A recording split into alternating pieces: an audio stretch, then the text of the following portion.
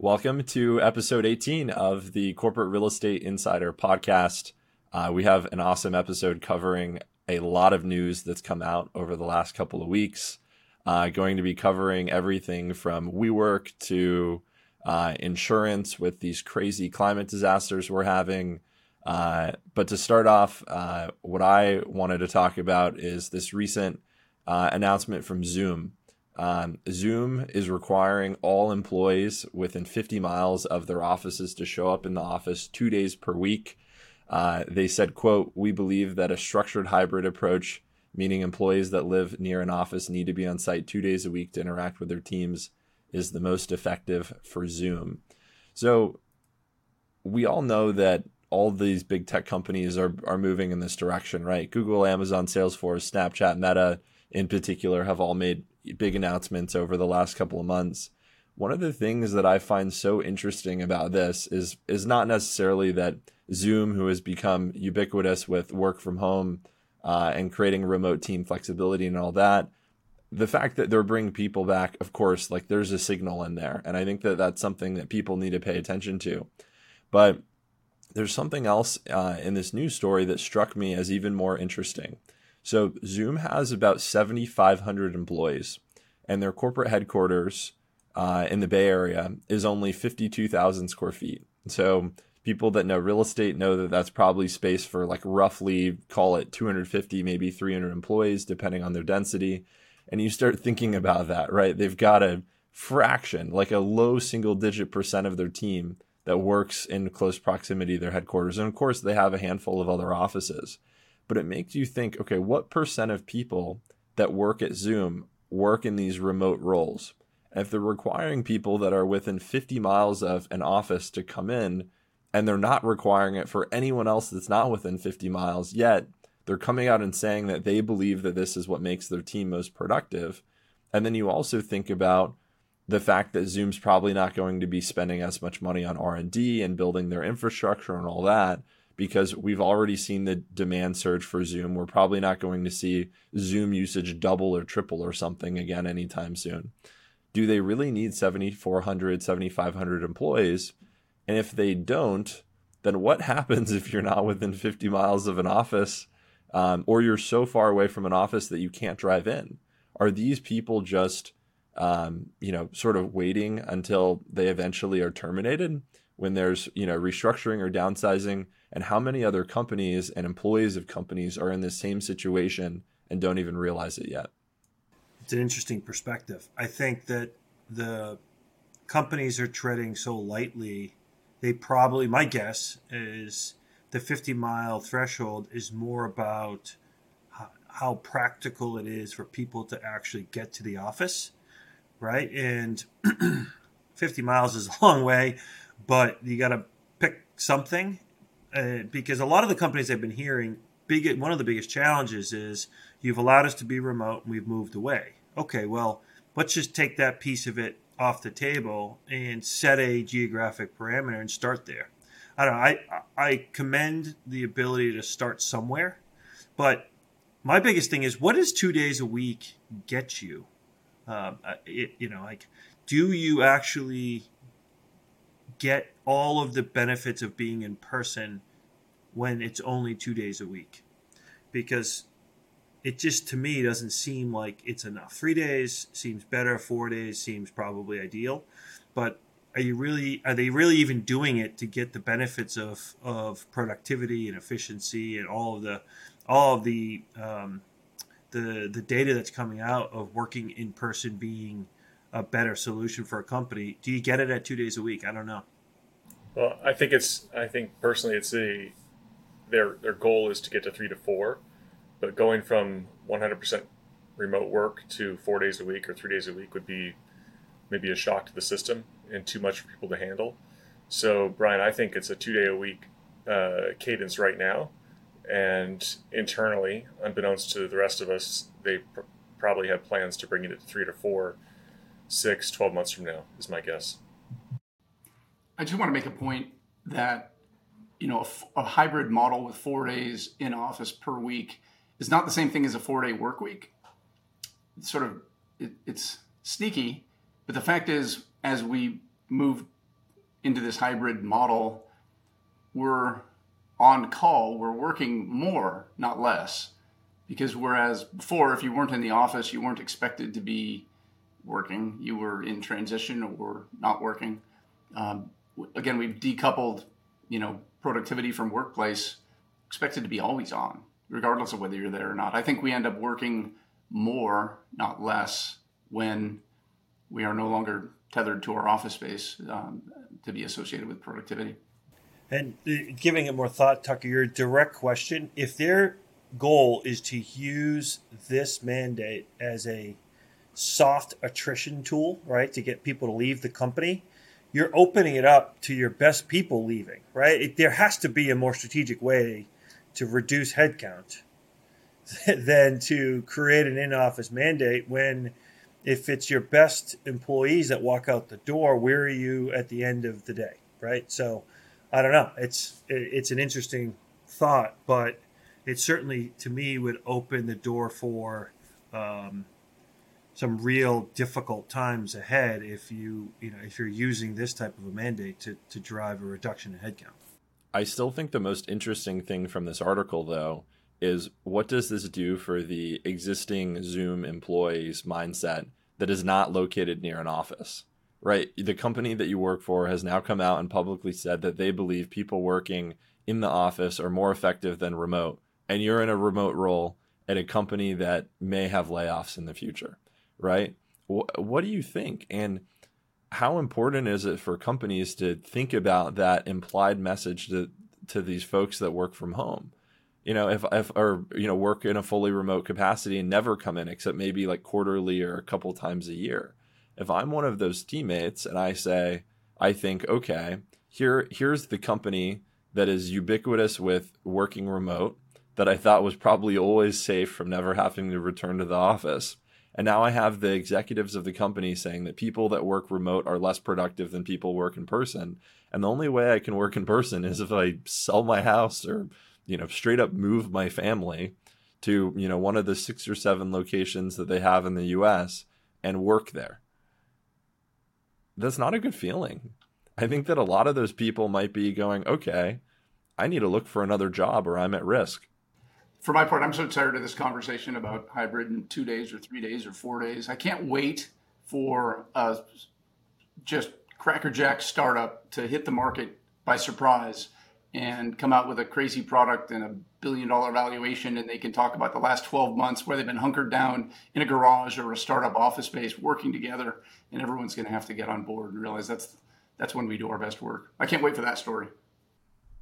Yeah, I work with a company really closely that has had almost no remote work even during COVID. It's a industry that was critical to the country and was not included in the work from home mandates and all that.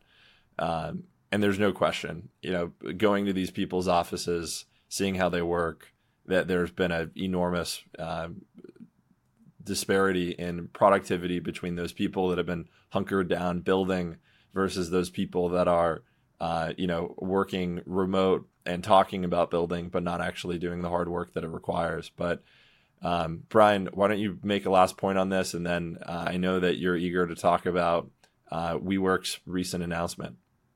Yeah, I would just say that I think the marketplace, I don't disagree with you for smaller companies, but I think the ship has sailed for larger companies.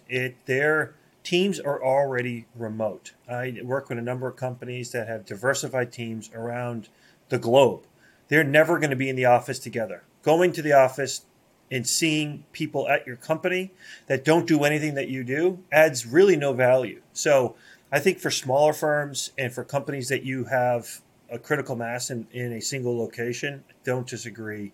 But I think for larger diversified companies, they're going to go where the talent is, and they're going to either work in an office or work remotely, and that ship has sailed. So WeWork, for anyone who didn't hear the news this week, who isn't a real estate nerd like the rest of us here, WeWork came out in their second quarter filings and made a statement that there's substantial doubt exists that they would be able to continue as a going operation. They are Yeah, they are under a mountain of debt. They have revenue that is decreasing, and they have a cash position that year over year has gone from 625 million in cash reserves to 200 million, and the walls are closing in very quickly on WeWork, and in the marketplace certainly is not supporting them in terms of the equity markets. Their stock is either going to have to do a reverse split or likely be delisted. Their ability to raise capital is challenged. They have a ton of debt, so they're just in a really, really difficult place today. So I have a question for all of you. What happens? Because WeWork is either going to get bought by private equity, they're going to go bankrupt, probably, and then bought, or they're going to go bankrupt and go away. And maybe fourth, restructure. But I think that, to me, given the restructuring that they've done in the past and really where they are today, I would be surprised if they independently restructured under the current management team. Where do you guys believe?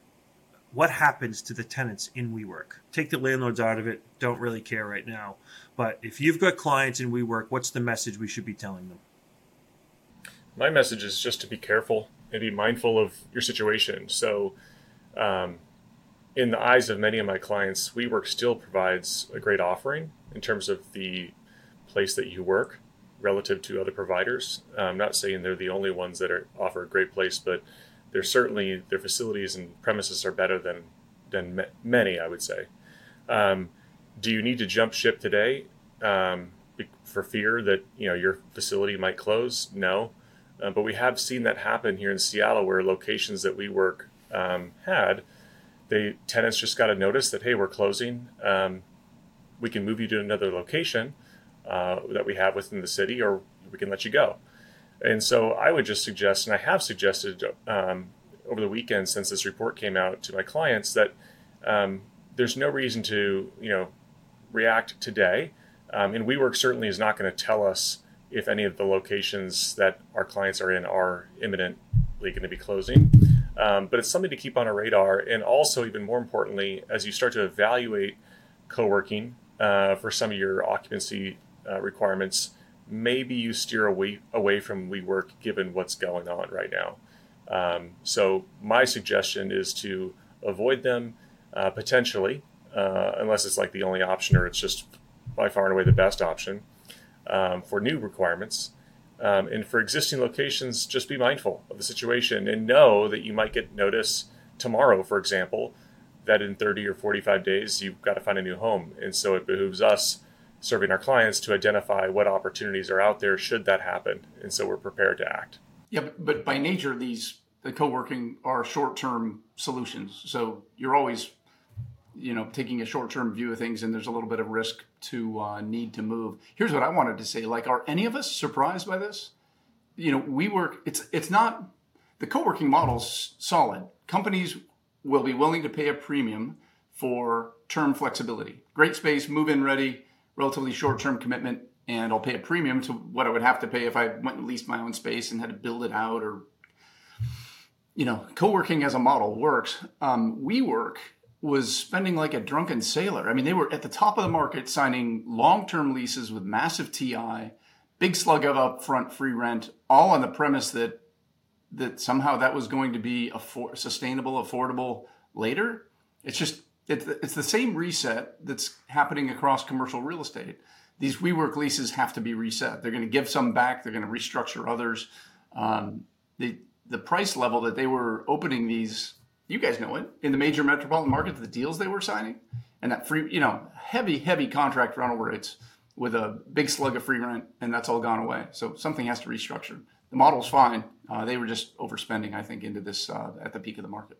I've made the joke to clients consistently for like the last decade that WeWork is the subsidized version of like Postmates or DoorDash, food delivery, where these companies are delivering food to your door, and every delivery they do, they lose $1 on, right? And it just like heavily subsidized by VC dollars. And I think that was especially true of WeWork in the early days, right? Where the market wasn't yet on fire. They were signing, I think, reasonably good leases, and they just were focused on how do we acquire more customers. I mean, this is a long, long time ago in the early days, but I represented WeWork in leasing a number of different buildings in Southern California where, we helped them master lease the building, and then they on their own found the subtenants. And I think that there was some magic in the early days, but they always thought about it very differently than just how do we make money on this location. There was this, I think, fantasy that the lifetime value of a customer that you have in your WeWork community was dramatically higher than it actually is. Like, wait a sec, they're going to be in our community and we're going to sell them business consulting services and insurance and payroll and all of these other things. And they're never going to leave, because why would anyone leave WeWork? It's the most amazing thing in the world. I mean, there was really, it felt like when you talk to some WeWork employees, almost like they were part of a cult, like they were truly changing the world. And it's like, okay, great. People can enjoy working in WeWork, but at the end of the day, it's just office space. So anyways, kind of funny side story, but related to where WeWork is right now. I mean, when you think about the scenarios here, it's really hard to imagine a scenario where their existing assets, like if you want to call them assets, really have any value. I mean, think about what WeWork has. They have a portfolio of dramatically above market leases. That's it. Like, that's kind of all they have. And of course, like, they spent money to acquire these customers and all that, but nobody wants these above market leases. It's very hard to make money on these above market leases. And since WeWork shifted to more of a, hey, we need to make money, we need to figure out how to stay in business, which of course every business should, make that shift at some point, right? But since they made that, there's many instances where it just doesn't make sense economically to look at a WeWork. Particularly when there's so much sublease space that's high quality, fully furnished, move-in ready, and all that's available as an alternative. So I'm not surprised that they're struggling. I think private equity is going to have a really hard time looking at what they're buying, a portfolio of above market leases, and feeling comfortable paying anything that is even, remotely would make sense, versus figuring out how to restructure, get out of these leases, retain as many customers as they can, and continue on in some other fashion. Good points. Here's my take on it. WeWork as a company, as a brand, is going to be around. I think the brand has a lot of value. I think the above market leases have no value, but I think landlords would have a massive hole in many of the top landlords in top markets, right? So they'd have these large holes of space they'd have to fill. So there's the scenarios I see is WeWork as a brand continues to operate under new leadership, new capitalization. They go to the landlords and through bankruptcy and restructure and get rid of a lot of the locations they don't want, restructure all of the leases down to a manageable rent that makes sense for everybody. And maybe they move to, because the industry is really moving to a management agreement model, right? So Regis right now won't sign a lease that's not a management agreement. So that's, if for folks that don't know, a management agreement model is they don't pay any direct rent. The only rent is the licenses that sit on top of the WeWork or the Regis. And those licenses, there's a revenue sharing model between ownership and the operator. So in many other firms in the industry are using this model, and it's difficult to get landlords on board because they cannot. There's no rent to capitalize. It's all based on occupancy, and who knows what occupancy is going to be. So it's very difficult for certain investors and certain landlords to get their arms around it. But where it works, or if there's a center that's already open, it already has revenue attributed to it. Can we come up with a way to come up with a sharing agreement that you operate it and I participate in the revenue that's generated? I think there's going to be a lot of that restructuring. The message I'm giving my clients is what happens in the interim. The day that WeWork goes insolvent, they're not going to be able to pay their employees. And right now, there's no direct relationship between the WeWork tenants, the subscribers or the licensees, and the landlord. So how do you get access to your IT closet? how do you get access to your space? Who do you call if you've got an IT issue, right? Because you're on WeWork Wi-Fi, you're on WeWork IT. All of those services, who are you calling? This company can't make payroll. They have no more cash. People are going to start walking out the door. So are you going to, is it going to be something that you're eventually going to get thrown out? Probably not. But is your life going to be miserable in the short term? Are you going to have a difficult time running your business from a location that doesn't have anyone staffing it? I think so. That the good landlords will figure that out. The landlords that want to keep that type of service office in their building will figure it out. Others, like one Lincoln Street here, where WeWork's been sitting on about 6 floors of vacant former Amazon space, and they've got 2 or 3 floors of lease space. They're not going to try to figure that out. That space has been vacant. WeWork doesn't want it. The landlord's not going to try to figure it out. So there's going to be all this uncertainty with that particular location, and there's a lot of those types of locations around the country. So if I was one of these companies, I wouldn't be moving in there in the short term. I let this smoke settle, and if I did have an operation there that was critical to my business, I'd be looking at contingency plans in the short term, just from a business continuity perspective. There's some really good alternatives out there that are less expensive. I have one client that won't go to won't go to WeWork, won't go to Regis, and has been using these mom and pops in markets, and has really loves the model, loves the relationship they have with the centers that are much more intimate in terms of the management teams and the operators that are there. So there's a lot of other alternatives market to market that could be a good solution for our clients. That's my take on it. Yeah, it's interesting to think about a potential future where there is a like Marriott hotel brand of shared office space, and it's done in a way where, the largest hotel operators don't actually own any hotels, right? And I think that may have been a flaw in the WeWork model, right? Is having so much exposure to market forces, signing these ultra long 10, 20-year leases, recognizing that rents go up and then they come down. And their agreement with the landlord with the locked in rent is that increases every single year is very long. Their agreements with their tenants are generally, a year or 2 or 3 years or even less. And you're having to reset to the market. So you're exposed from a price standpoint. I think the Marriott of shared office space is a significantly smaller business than what WeWork thought they would be able to do, or anyone in that space thinks that they'll be able to do without being able to capture some sort of rental arbitrage directly, but it still could be a great business. That said, one big flaw that I've personally seen with this is there are already, like WeWork and other co-working companies already operate a portion of their business off of these management agreements in certain locations. It's probably a minority for WeWork. I bet it's less than, at least in the US, I bet it's less than 10% of their total locations are under management agreement. What I've found is that those locations that are under management agreement have been extraordinarily difficult to get deals done, and generally the occupancy is super low.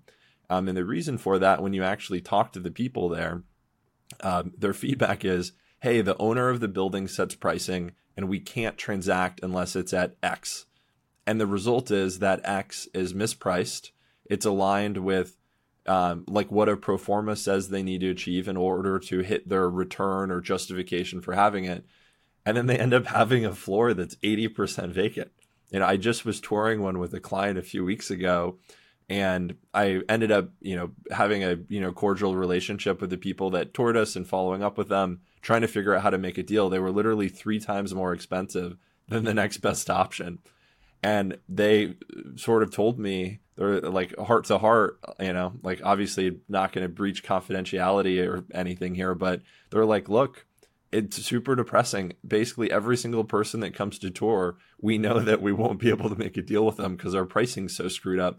But our client, who is the person that has hired them for the management agreement, won't change the pricing. So you just think like, how messed up is that? So it is different than I think hotels in that regard. And so anyways, will be interesting to see if that agreement, that management structure actually works for landlords in the long run. So the last comment on this that I thought was kind of interesting is, as the sharks are swirling, everybody wants to, have a comment or take a bite at it. But Mark Dixon, who is the CEO of Regis in Spaces, the competitor to WeWork. And by the way, I don't know if they've gone bankrupt once, but it's at least once, maybe multiple times since they became a going entity many years ago. Had a comment that the build outs were just entirely wrong. They said they've taken somewhere around 50 WeWorks over, and they've had to rebuild the spaces. And it just goes to show you how backwards the world is right now from my perspective, because when WeWork was first introduced into the market, everyone was talking about a whole old and antiquated the Regis model was and how they built space. And now Regis is saying that WeWork's model and how they built spaces doesn't meet the market. So it's just thought that was pretty funny. Cool. Changing gears, I'm just going to hit on my topic this week, which is kind of synonymous with what Tucker said, but it has to do with the biggest technology tenant in my market, which is Amazon.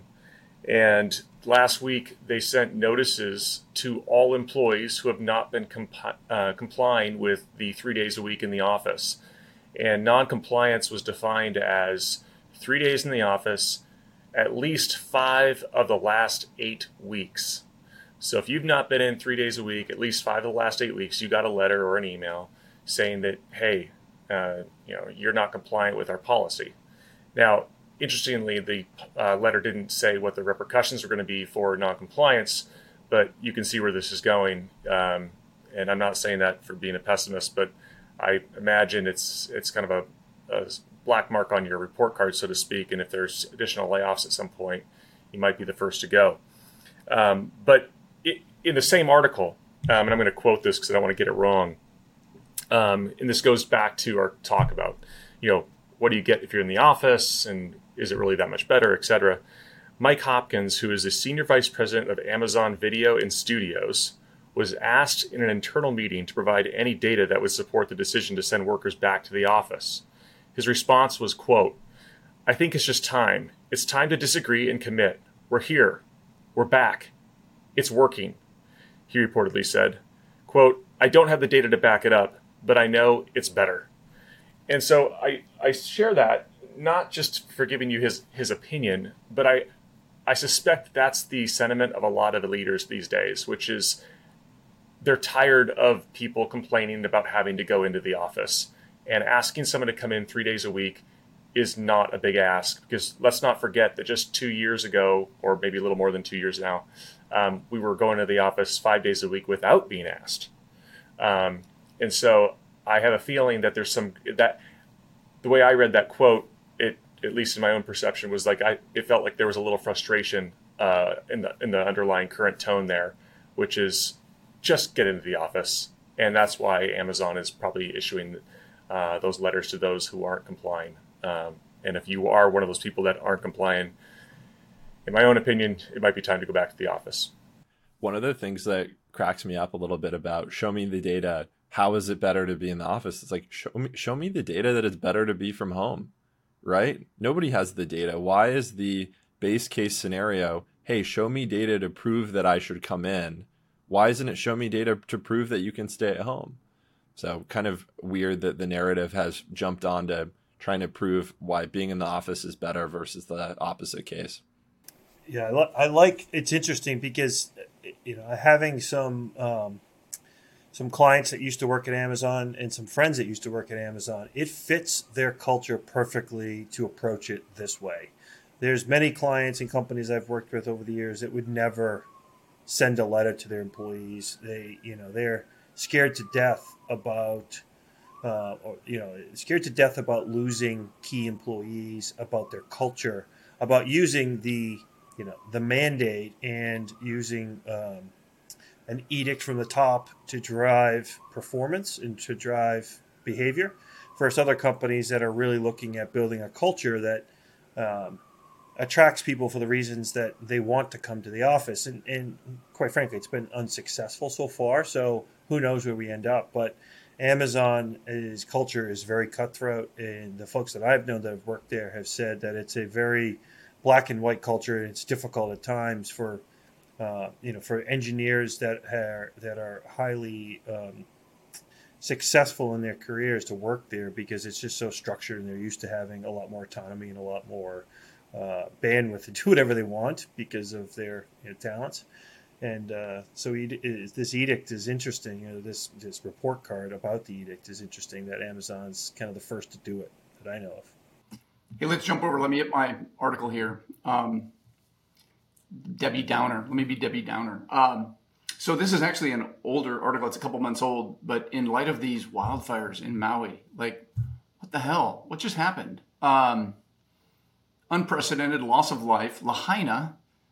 Okay, so let me read you this article. This climate change is destabilizing the insurance industry, from E&E News, where Aon PLC president Eric Anderson went in and presented to a Senate committee. It said that climate change is injecting uncertainty into an industry built on risk prediction and has created a crisis of confidence around the ability to predict loss. Reinsurance companies, which help insurers pay catastrophic losses, have been withdrawing from high-risk areas around wildfire and flood in particular. And he added, just as the U.S. economy was overexposed to mortgage risk in 2008, the economy today is overexposed to climate risk. I mean, and again, this fire in Maui, I think, really accentuates this point. And my question is, what the hell happens when we can't insure against catastrophic loss? Like, it's sort of that part of the lease that we don't always read every language of the, damage and destruction, except, Lahaina just burned to the ground. Hawaii used to have some of the lowest property insurance rates. And guess what? That's going to change, because weird stuff is happening, and it's going to. Who's going to insure against flood in Florida or fire in Maui? Anyway, this could, I would call it a potential black swan event, except it's not. It shouldn't be a surprise. We're watching this happen. It's like the frog boiling in slow motion. Insurance is going to become, I believe, a critical issue as weird stuff keeps happening. And how do we insure against catastrophic loss? Pay more for it? I think that's coming. Yeah, not only is this an interesting topic, just affecting all different types of real estate product types and all kinds of other things that are traditionally insured, but you think about the impacts for companies that are on triple net leases or have a base year that's not the current year. Like in California, one of the things that we're always very cautious about is, okay, is the tax assessed value have a big disparity from the actual value? What happens if the building sells and the tax basis resets? Well, this might start having a similar level of exposure on insurance, right? What if insurance premiums literally double because that's the only way that you can get insurance? I mean, to put in perspective, and granted, this is I think a little bit different. Granted, I don't understand the topography of this part of Hawaii as well as you do, John, but in Los Angeles, if you own a home that is in like the Hollywood Hills or in the Santa Monica Mountains, which is a meaningful portion of single family homes in like the kind of main area, the like expensive parts of Los Angeles, it's very challenging to even get fire insurance at any price, literally any price. I mean, I have a friend who owns a home that is probably $30-40 million home that does not have fire insurance. I mean, can you imagine just the amount of homes in Los Angeles? I mean, there's billions or probably tens of billions of dollars of homes in LA that just don't have fire insurance. I mean, and that's only going to be exacerbated. I mean, for me, I don't even live up in the mountains, but I live close to those mountains. And it took me going to like 15 different insurance carriers to get fire insurance for my home. And if my home burns down, it will have meant that like absolute chaos. I mean, it would be like a Lahaina level of event where you look at these pictures and you're just like, how does this happen? I mean, it's unfathomable that something like that can happen. So yeah, pretty wild, and big implications for the real estate industry. And I think you're right. It's only going to get worse. And it's not only paying out these claims, it's how do you determine what premiums should be? And in an industry where you could underwrite these risks pretty clearly, if you can no longer underwrite the risks, then I think the only way to compensate for that is having premiums that are so much higher that you know that it's above the threshold of underwriting. So when there's risk in underwriting, the premiums have to become more expensive to account for that risk and build in buffer above, what the models say. So yeah, pretty wild to think insurance premiums could go up even further. Yeah, and what's happening in Hawaii?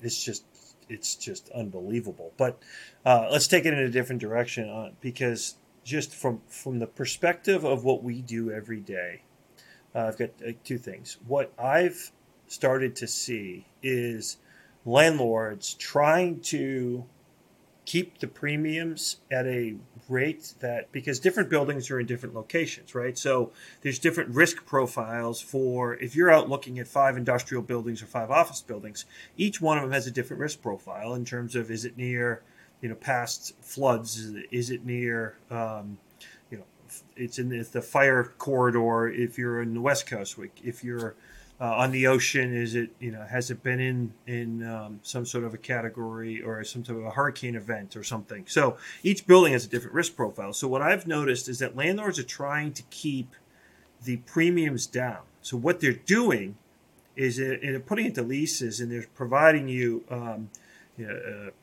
draft statements of the operating. Their deductibles are going through the roof. So how do you keep the premium down? Throw the deductible through the roof, right? So companies should be aware that there's a game being played by landlords to try to, on paper, look like, oh, insurance is pretty reasonable. It's the same from building to building to building. Well, you have to dig in a little deeper and look at what the deductibles are, because if there was an event and the deductibles through the roof, that cost could be significantly higher at one building to the next. I found that on a lease recently. And the only other comment I have is that, what in 2005, Hurricane Katrina hit the Gulf Coast and just caused massive devastation. And to me, I think a lot of the issues is not necessarily drastic changes. Like the fires out west are different, but at least on the East Coast and Florida, a lot of the issues, I believe, are not the fact that the weather is that different or the tides are that different or the ocean currents are that different. It's we're just building back the same way we built before. Boston, for example, they have the Seaport District was built. It was created through infill, okay?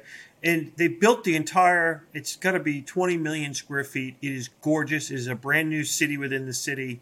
It's beautiful. And they built it all on grade at ground that's only slightly a couple feet above sea level. So during a major nor'easter, some of the major buildings, Goodwin Procter, a major law firm, their lobby floods. The building's about 4 years old, right? So I think a lot of the issue is humans. Like we're just not thinking this stuff through properly. If you go over to Europe, I just did a build-to-suit a couple of years ago for a client in Ireland.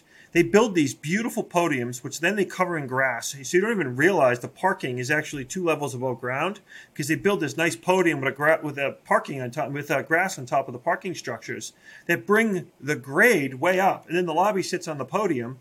It all looks great, but it's 2 or 3 stories above sea level. So the parking garage floods versus the freaking lobby of the building like they built here in Boston. So what portion of the issue is that we're just building where we shouldn't be building, and we're building too much of it? Hey, Tucker, let me do a quick hit to and maybe wrap up on this. But and this is a little bit lighter than famine and floods and fire. So you guys ever see the show Ozark?